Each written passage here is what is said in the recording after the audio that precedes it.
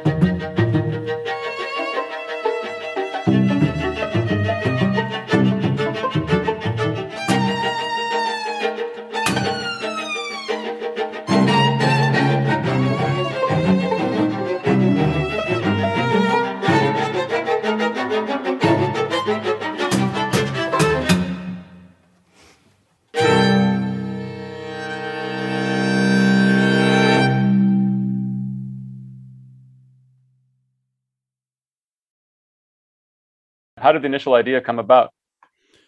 Well, it actually came out of a board meeting. So, Golden Hornet's a nonprofit, and board meetings you think of as boring things where you talk about how you're going to raise more money and how you don't have quite enough money for this year's program and things like that.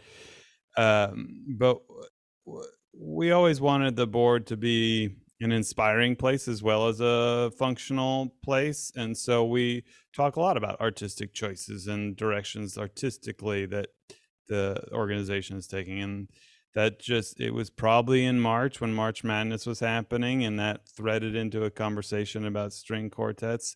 And then Tim Lee, co-founder of the Alamo Drafthouse Cinema chain, he's on our board, and he has been since the beginning. So we've often done collaborations with the Alamo, and so this was a perfect fit for him. And Jim and the Alamo have always found those ways to pursue passion projects and artistic projects, but then mix them with highly accessible and fun new ways to do things. Then they can fill a room for a movie that in another theaters has 6 people sitting in it. So the Alamo was the right fit for this. Yeah, I think about that a lot. You know, if you describe it as art music or art cinema, it just turns people off. You know, Right. you take the same product, describe it differently, and people are into it. Yeah, and then you have, beer and pizza brought to you, and that's just a totally different energy in that theater. And they've changed some things, of course, as it's grown nationally, but still there's an energy that's different from going to your typical movie theater. Hmm. So is that where the String Quartet Smackdown actually takes place, at the Alamo Drafthouse? Yes, during the pandemic we did it virtually, of course, but that's where we've always done it, because it comes with a screen, so people can, like, when people are voting, you see the live tallies up on screen, and you see the countdown on screen. You see all the information is up there, and that sort of the tension as people are voting as you watch the tallies is exciting. Sometimes it's some pieces in the competition trounce another one, and then you're just waiting for the timer to run out because what the result's going to be. But sometimes it makes for a bit of extra tension and excitement in the whole process. Nice. Can you describe the whole evening for me? Like, how does this all go down? Okay, so through a whole much longer process, we end up with 16 4-minute string quartets. And you have an audience, and they all have an app on their phone where they can vote for their favorites. And the round 1, you set it up brackets like March Madness. So two divisions of 8, and then broken into pairs. So you have two string quartets paired against each other. You play a minute of each, and then after you hear a minute of each, the gong goes off and stops the music, and people vote, and whichever they favor goes on to the next round. So in the next round, you've got half as many string quartets. Again, they're paired against each other. You hear 2 minutes. The gong goes off, people vote, goes to the third round, you hear 3 minutes, and then finally you have 2 string quartets left, and you hear the piece in its entirety, and people vote for the winner. Nice. And I mean, every piece is getting performed live, obviously, in each round. Yeah, so there's a live string quartet playing each of these, and because people submit, and then for half the pieces you only hear a single minute. Part of what you get as a composer is we go into the studio the next week and fully record all the quartets. So every composer gets a professionally recorded version of their piece. We don't, we're already narrowing down and taking down to 16, and so we want it to be somewhat rewarding to have gotten into that 16. And then there's a cash prize for the top one, etc.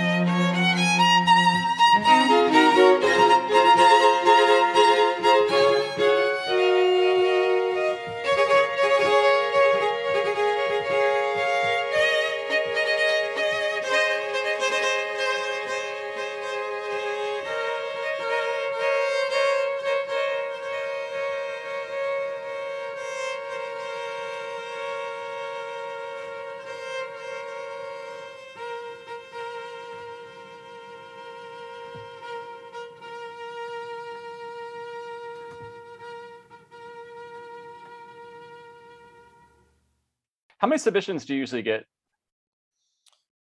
A couple hundred. So Wow. it's quite a few, and they're usually from all over the globe.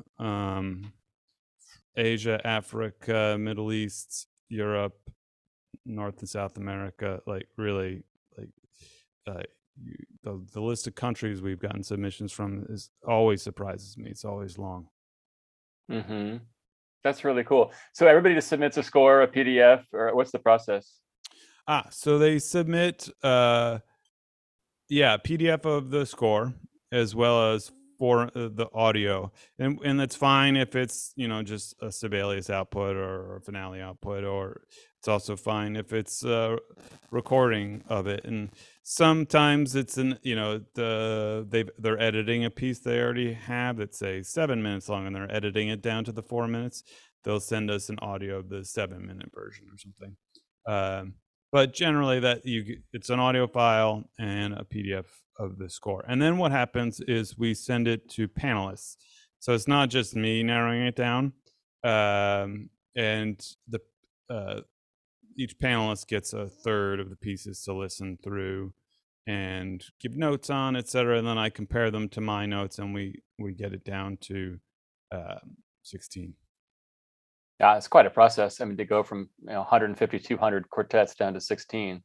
Yeah, it's it's a lot of listening. Yeah. Fortunately, I like listening, and it's fun to hear what people are doing around the world. And it's a lot of young composers, but then we get people who are very established. So it's really has gone all over the place. I'm talking with Graham Reynolds on the show today. Graham is a wonderful pianist and composer, and also the director of Golden Hornet, and one of their signature programs is String Quartet Smackdown. And I'm featuring audio from some of the 16 finalists in String Quartet Smackdown 7.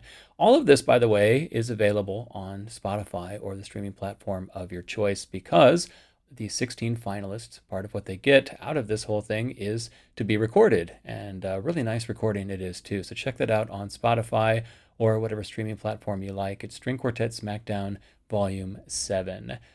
We heard The Walls Kept Me Warm by Kennedy Taylor Dixon, and then we heard Per Heelbemi by Pertti Jalava.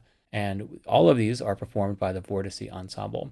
Let's hear two more, A Mischievous Plan by Cecilia Mollert, and Aleatory for String Quartet by Melika M. Fitzhugh.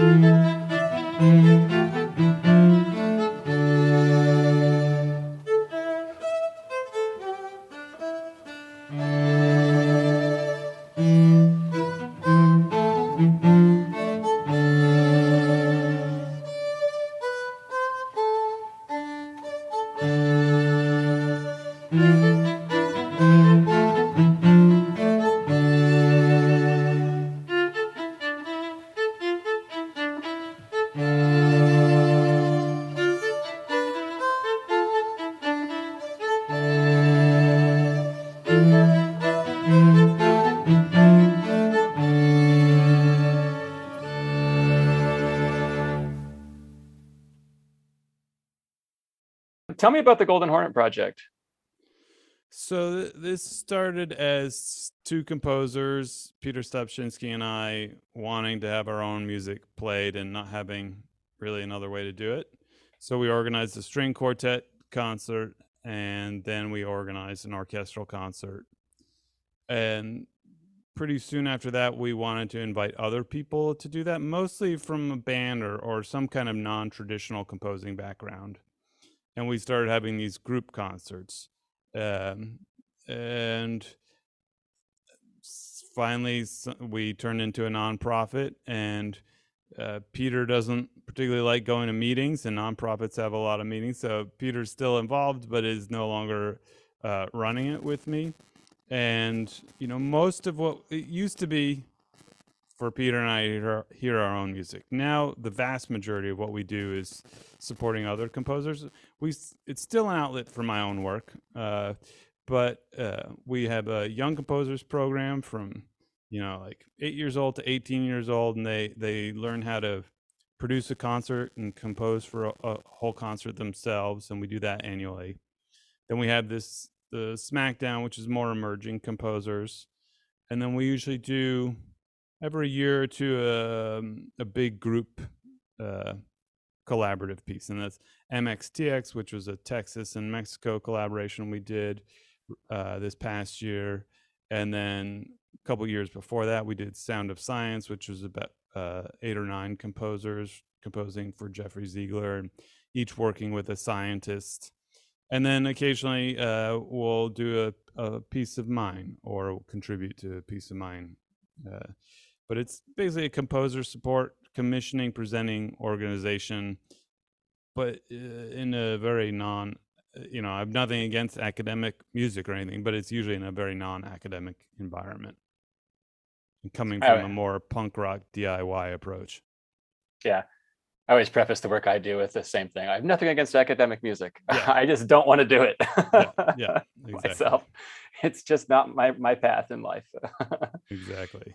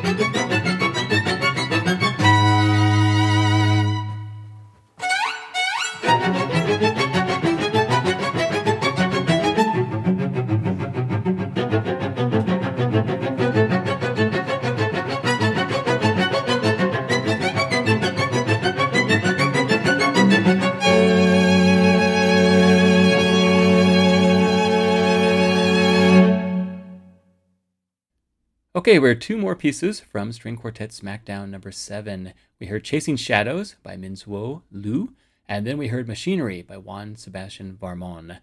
Let's hear two more, and that'll do it for the show. If you're a composer and you want to enter String Quartet Smackdown, the deadline for submissions is December 1st, 2022. Find out more at goldenhornet.org. Thanks so much to Graham Reynolds for being a guest on the program.